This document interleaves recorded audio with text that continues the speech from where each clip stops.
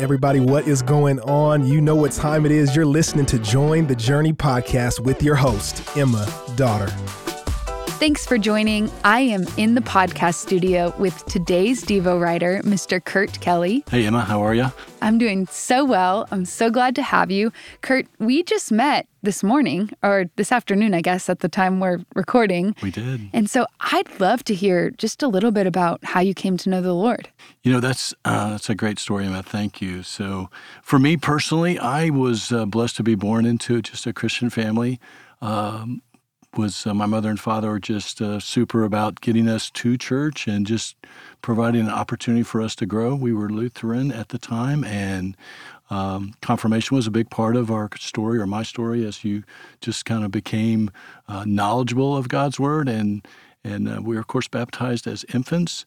But for me, honestly, I think part of my challenge was it was a very duty-bound relationship at that time. I mean, it was just part of what we did. And I carried that on through Lutheran parochial school, blessed with that gift from my parents, as well as on to Lutheran college.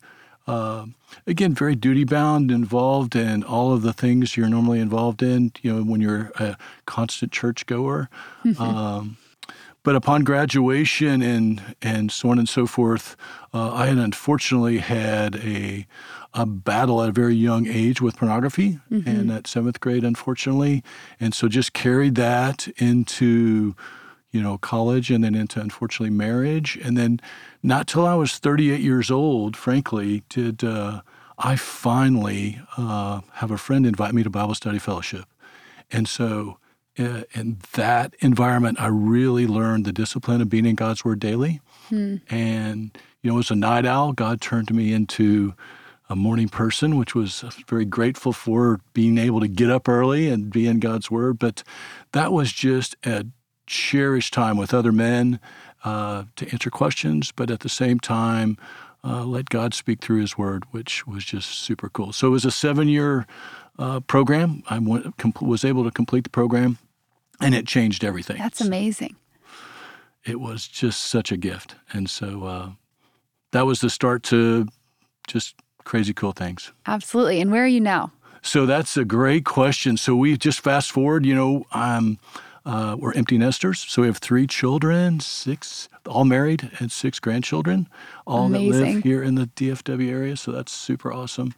We're business owners. We own a Chick-fil-A, actually, and nice. That's been a gift from God. So that's been crazy cool. And then we joined Watermark in 2018, and I think it was a crazy story. We go to Christmas Eve service, and Todd is preaching, and the first thing out of his mouth was, "If you're here for this, you missed everything." And we're like, wow, did he just really say that? And so that was super cool, you know. And it's the Lutherans that we stopped doing that years ago just because people left. And but we jumped in at Watermark. We were just blown away, you know, went from a super small church to a very big church, and we're fortunate enough to, you know, serve and merge and be in community. So it's just been a gift. I love it. I love it. Well, let's jump right into Acts 27. I'd love to hear what the Lord taught you as you read, what you noticed, what you studied, what you got for us.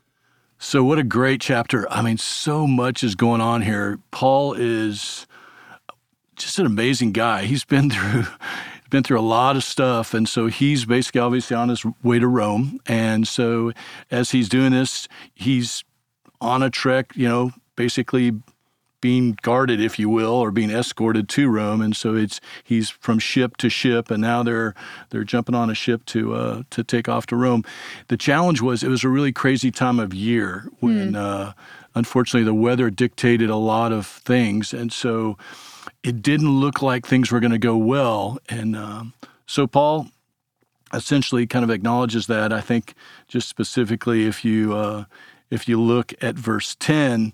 He really talks about just saying, hey, I don't think this voyage is going to go very well. We may have much loss. The time of year was just when injury and much loss. Yes. And so they just basically didn't listen to him. And so it goes on. So they just said, well, let's go do this. And but unfortunately, this giant storm broke out. And the thing that's so interesting is it really, in this storm, they were just trying to stay close to shore, hang out, you know, try to get somewhere where they could anchor for the winter, but it just didn't work out. So it was like, hey, storm shows up and just starts blowing them off course. And so they had to unfortunately give way to the storm. And then in 21, they're like, all of a sudden it's kind of dire, since they've been without food for a long time. The men were just it was just, the conditions were terrible. And so Paul gets up and says, I urge you to take heart, for there will be no loss. In 22, he says, of life among you, but only the ship. For this very night there stood before me an angel of God to whom I belong and whom I worship. And he said, don't be afraid, Paul. You must stand before Caesar, and behold, God has granted you all those who sail with you. So take heart, men, for I have faith in God that it will be exactly as I have told you. So he stands up and boldly says, hey, we're going to be fine. We're going to get through this. And then it gets worse, 14 days, no food, no water. So what does Paul do? Paul basically stands up and says, hey, I'm going to give thanks. I'm going to say, hey, guys, we need to eat something, and so we can have some strength.